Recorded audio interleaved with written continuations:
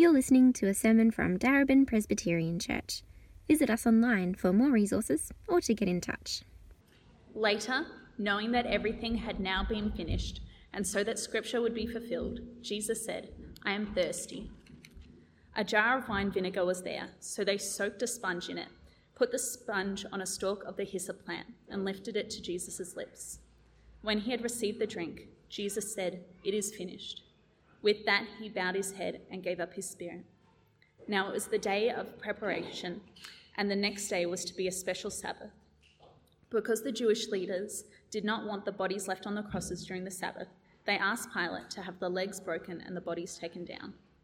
The soldiers therefore came and broke the legs of the first man who had been crucified with Jesus, and then those of the other. But when they came to Jesus and found that he was already dead, they did not break his legs. Instead, one of the soldiers pierced Jesus' side with a spear, bringing a sudden flow of blood and water.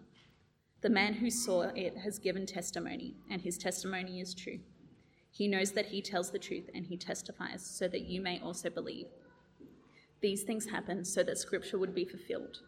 Not one of his bones will be broken, and as another Scripture says, they will look on the one they have pierced. Later, Joseph of Arimathea asked Pilate for the body of Jesus. Now Joseph was a disciple of Jesus, but secretly because he feared the Jewish leaders. With Pilate's permission, he came and took the body away. He was accompanied by Nicodemus, the man who earlier had visited Jesus at night. Nicodemus brought a mixture of myrrh and aloes, about 75 pounds. Taking Jesus' body, the two of them wrapped it with the spices in strips of linen. This was in accordance with Jewish burial customs. At the place where Jesus was crucified, there was a garden, and in the garden a new tomb in which no one had ever been laid. Because it was the Jewish day of preparation, and since the tomb was nearby, they laid Jesus there.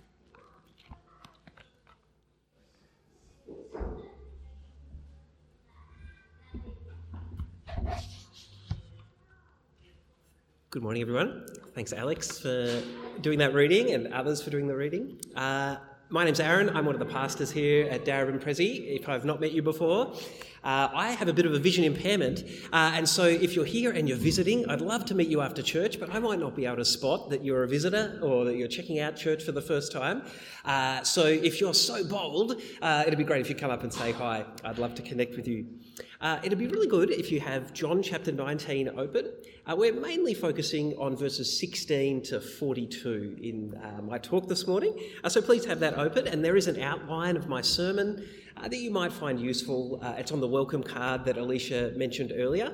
You can find it via the Sundays tab on our church website, darabinpc.com.au. Let's pray before we look at this passage. Gracious Heavenly Father, we thank you for this opportunity to gather on this Good Friday morning. Please, by the power of your word and your spirit, please open our eyes to see the full wonder of what Christ has done for us in giving his life for us on the cross. We pray in his name. Amen. I don't know if this thought has ever crossed your mind before, but I wonder why so many Christians wear an ancient symbol of execution around their neck. Yeah, ask yourself that question, a Roman cross around their neck. It'd be a bit strange today, for example, like in Australia, we don't currently have a practice of capital punishment, but in other parts of the world they do, and so perhaps some people might get excited about getting a little electric chair around their neck. They go down to the local jeweller and pick one up. Or maybe a little kind of lethal injection syringe, perhaps.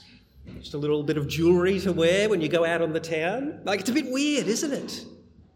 Why is it that so many Christians wear an ancient symbol of execution around their neck? And more than that, why do Christians sing songs that praise Jesus for dying on a cross?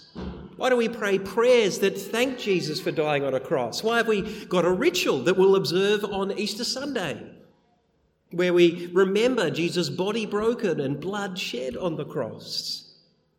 Why don't we have this annual day, Good Friday, as a part of Easter, where we remember Jesus giving his life on the cross? Why is it that for Christians, The cross of Jesus is so central and life-transforming, so meaningful. That's the question we're exploring today from John chapter 19. And we're going to do that by asking three big questions of the passage. That means we may not address every detail of the passage. It's quite a long one. But the three questions are, first, how did Jesus die? Second, why did Jesus die? And third, what does Jesus offer us this Easter? How did Jesus die? Why did Jesus die? And what does Jesus offer us? So let's take a look first at that first question. How exactly did Jesus die? You might have noticed as the different parts of the passage were read that there's a repeated phrase in the passage. Several times when different things happen, John says this happened that the scriptures might be fulfilled. We see it if you scan through the passage in verse 24, in verse 28, in verse 36 and in verse 37. Quite a few times. This happened that the scriptures might be fulfilled.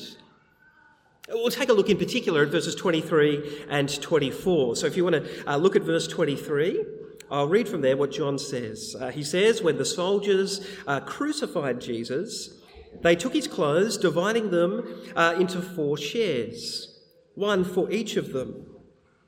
With the undergarment remaining, this garment was seamless, woven in one piece from top to bottom. Let's not tear it, the soldiers said to one another. Let's decide by lot who will get it.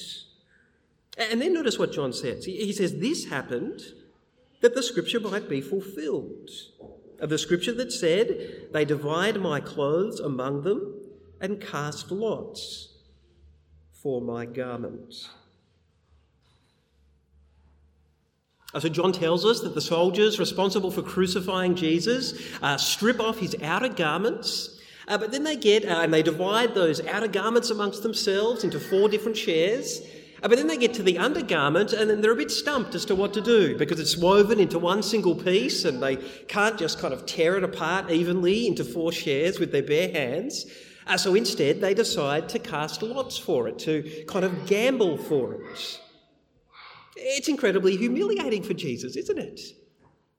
Here he is being stripped off in front of all of these people, having people gamble for his clothes. It really does seem that in this situation, Jesus has absolutely no control at all.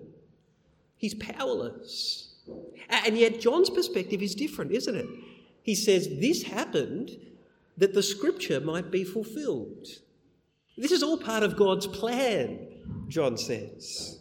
And the scripture in this instance of the dividing up of clothes and casting of lots, you might see in the footnote of your passage, is Psalm 22, verse 18. Psalm 22 is a psalm that was originally written about the suffering of King David. But here John's saying David's suffering actually points us towards Jesus' suffering.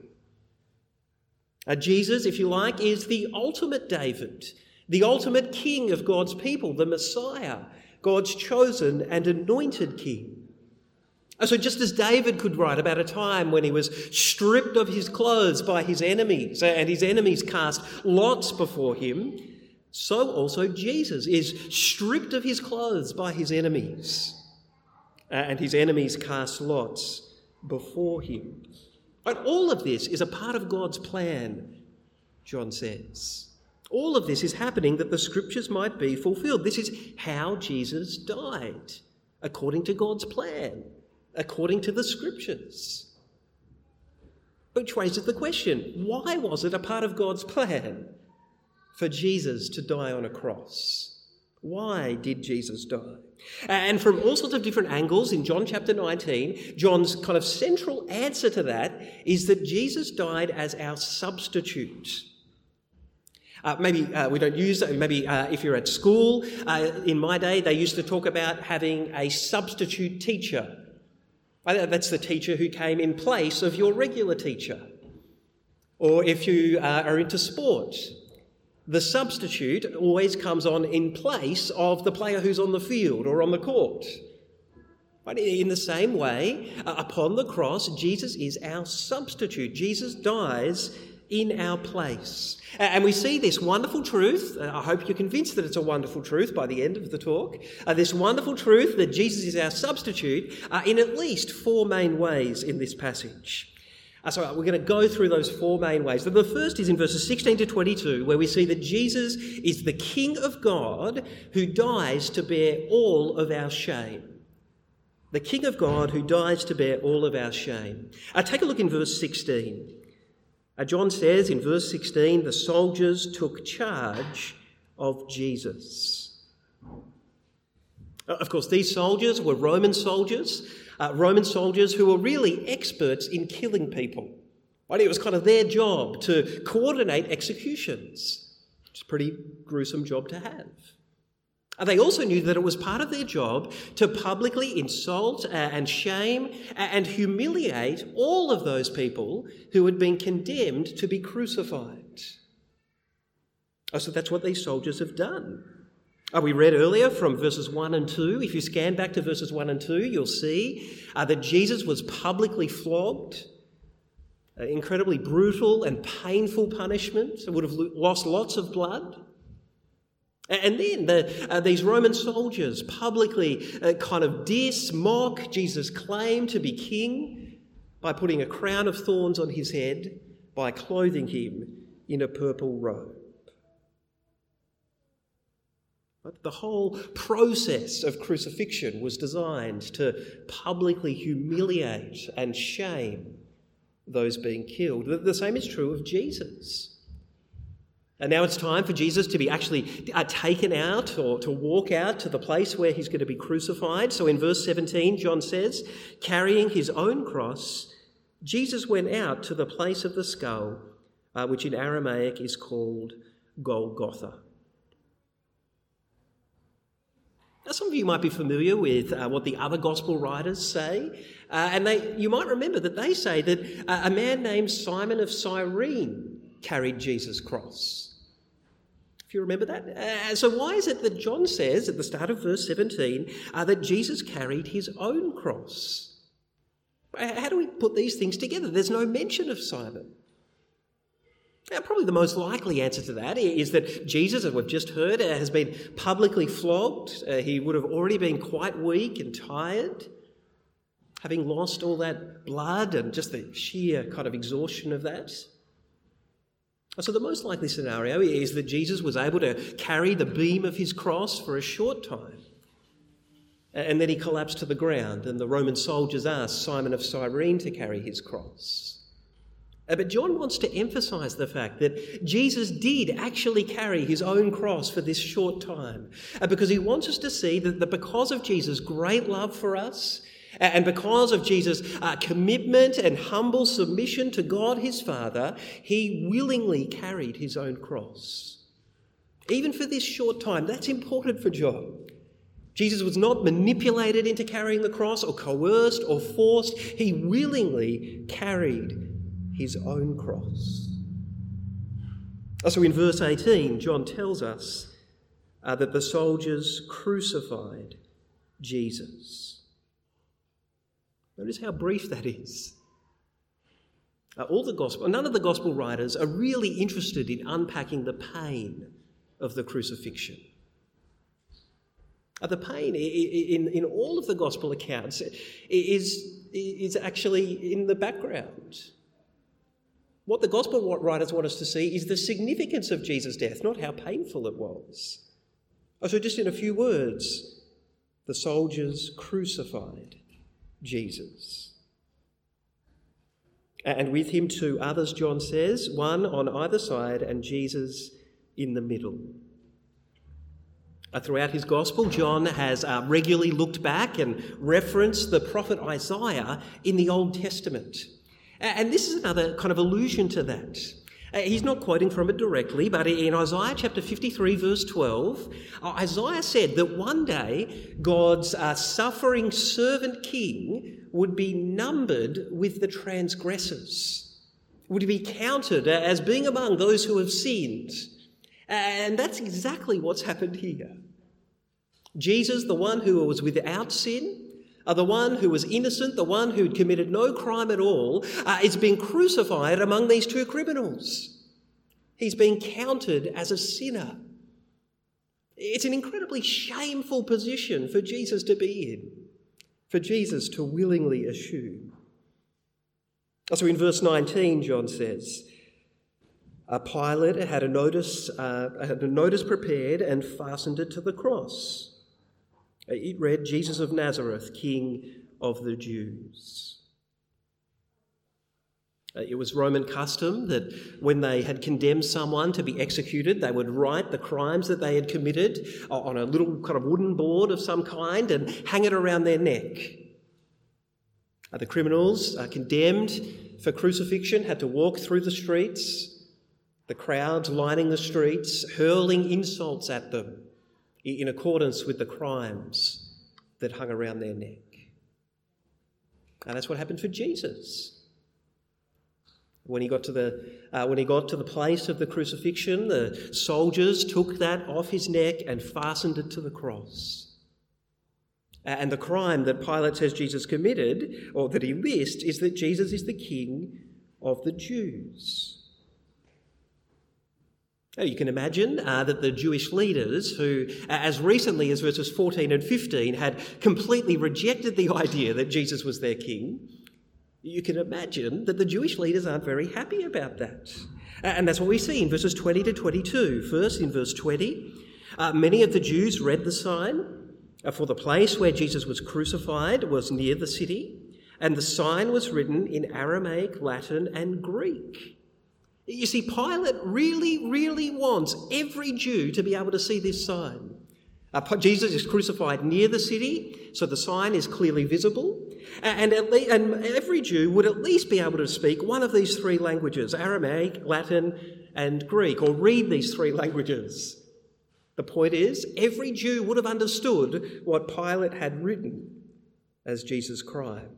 Certainly the chief priests did. So in verse 31 we see the chief priests of the Jews protested to Pilate. Don't write the King of the Jews, but that this man claimed to be King of the Jews. Pilate answered, what I have written, I have written. Now, if you remember Adam's sermon from last Sunday, or you can go back and listen to that, on the first part of John 19, you might remember that Pilate doesn't say this because he's actually come to believe that Jesus is King of the Jews. He says it because the Jewish leaders, these chief priests, had kind of publicly humiliated him. They'd sort of trapped him into having Jesus crucified, even though he really didn't think Jesus had done anything worthy of crucifixion.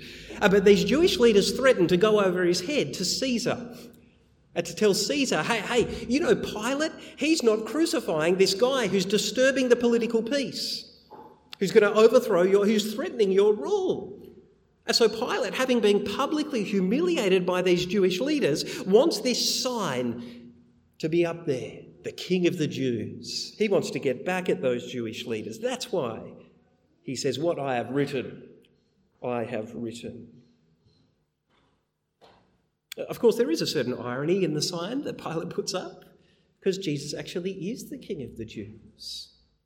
And as God's King, the Messiah, the one who was come into the world to establish God's kingdom on earth as it is in heaven, as God's King, what does Jesus deserve? He deserves to be treated with honour. And yet here, he willingly embraces our shame. And the reason Jesus does that is that he knows that he has come as a substitute. When I was playing soccer as a kid, growing up, sometimes, for whatever reason, we didn't have enough team shirts for everyone on the field and the substitutes to have shirts. You know, we kind of had like the 11 shirts. And so if you're a substitute, you sort of had to run onto the field and quickly change shirts with the person coming off. And you had to do that no matter how dirty the player's shirt was. So sometimes you'd be running on, there'd be grass stains on their shirt, they'd be a real sweater, you know, they'd be like mud because they'd gone sliding in the mud. But as the substitute, you put on that shirt. And that's what Jesus does at the cross. Spiritually speaking, he is clothed in our dirty clothes, our mud-stained clothes, our grass-streaked clothes, our sweaty clothes. He puts it on and he dies on the cross that by faith in him we might be clothed in his honour, his holiness, his purity. Jesus is the King of God who dies to bear all our shame. That's the first idea. Second, Jesus is the Lamb of God who dies to take away our sins. Take a look in verse 28. John says in verse 28, later, knowing that everything had now been finished, and so that the scripture would be fulfilled, Jesus said, I am thirsty. A jar of wine vinegar was there. So they soaked a sponge in it, and then they put the sponge on the stalk of a hyssop plant and lifted it to Jesus' lips. There's lots of little details in John 19. Why is it that John tells us that this sponge is lifted up to Jesus' lips on the stalk of a hyssop plant? It doesn't really seem that central. Why is that important?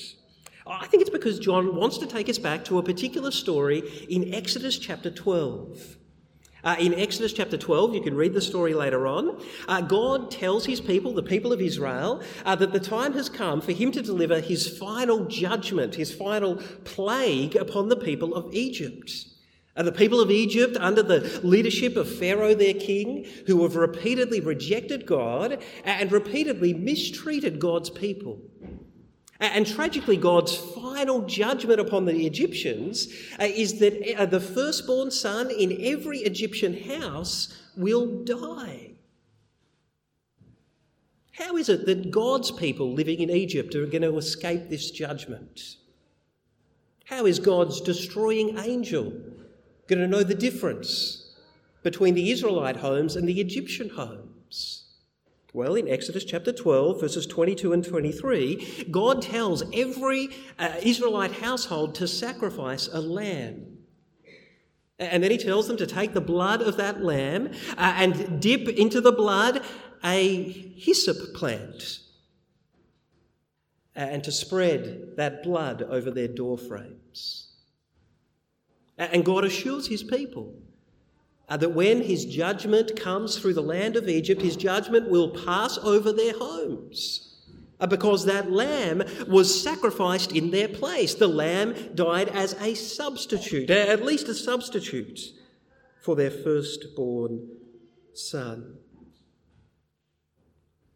You see, John referring here to this hyssop plant being lifted up to Jesus as he dies.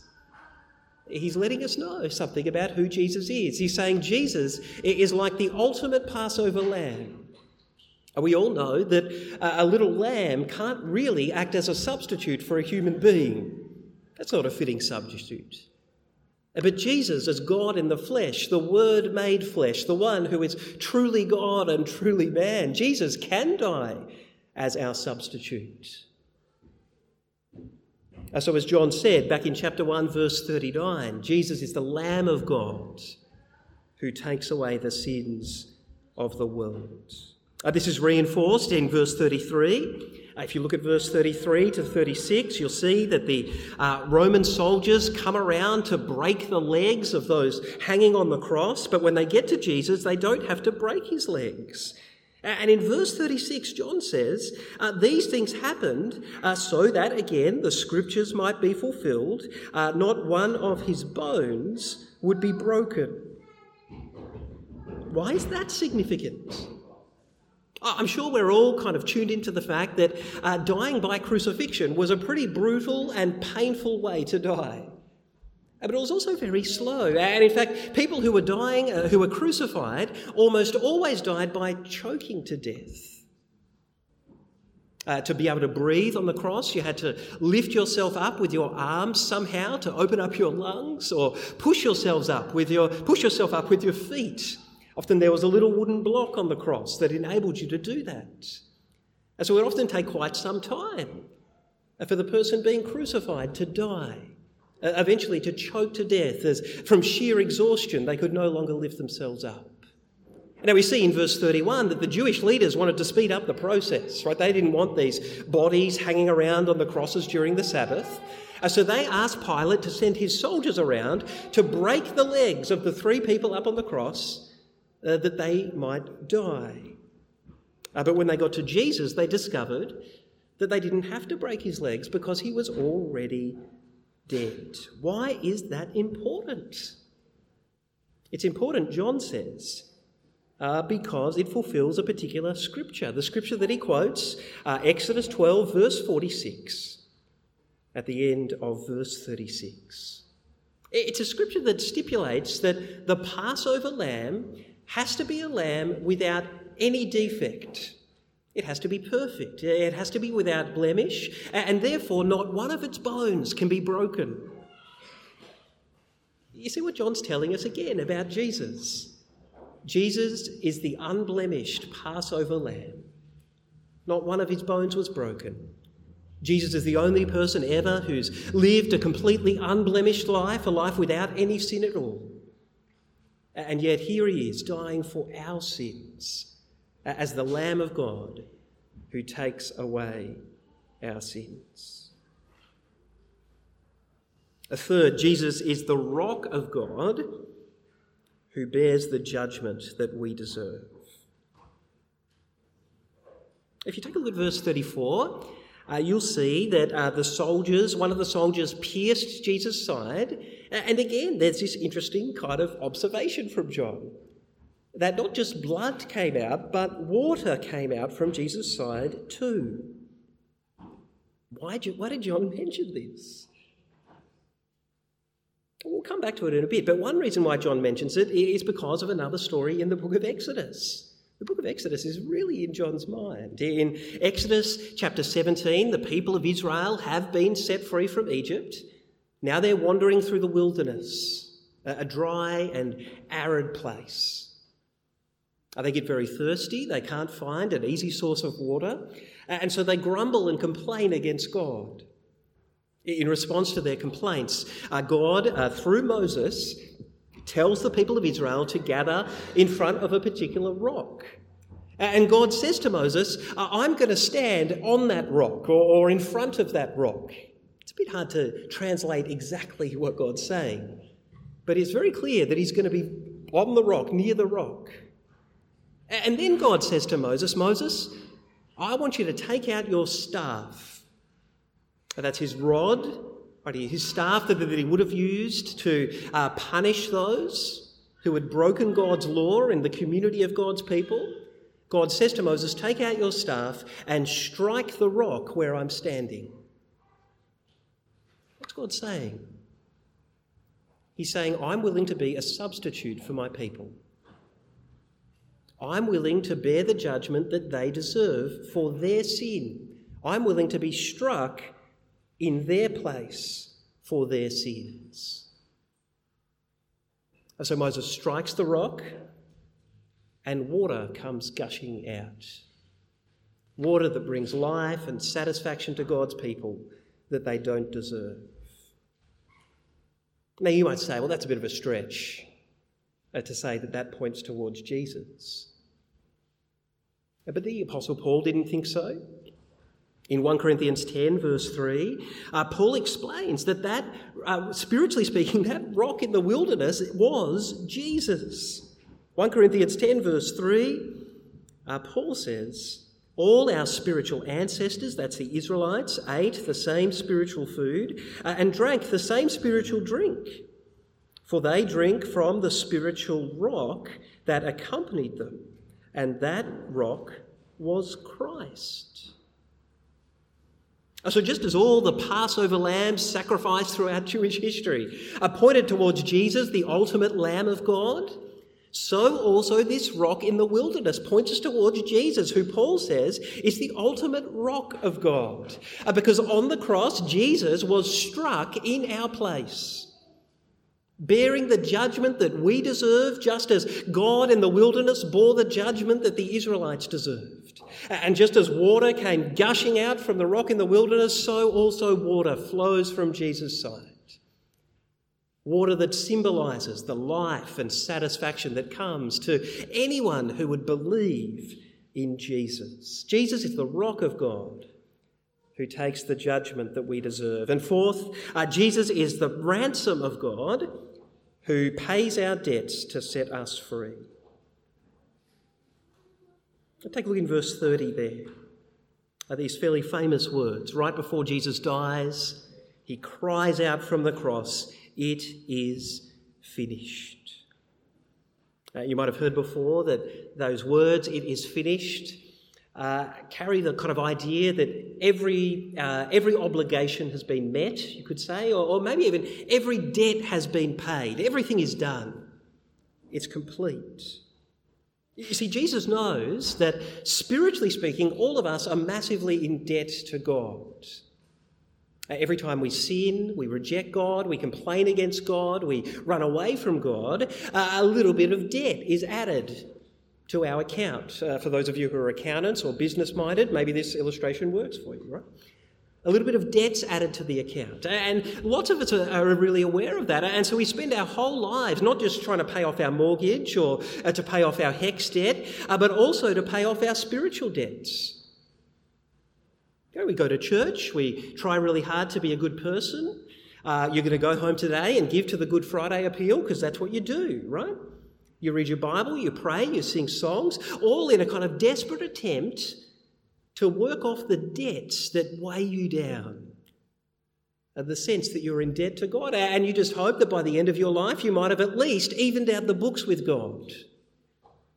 Maybe you'll even be in surplus,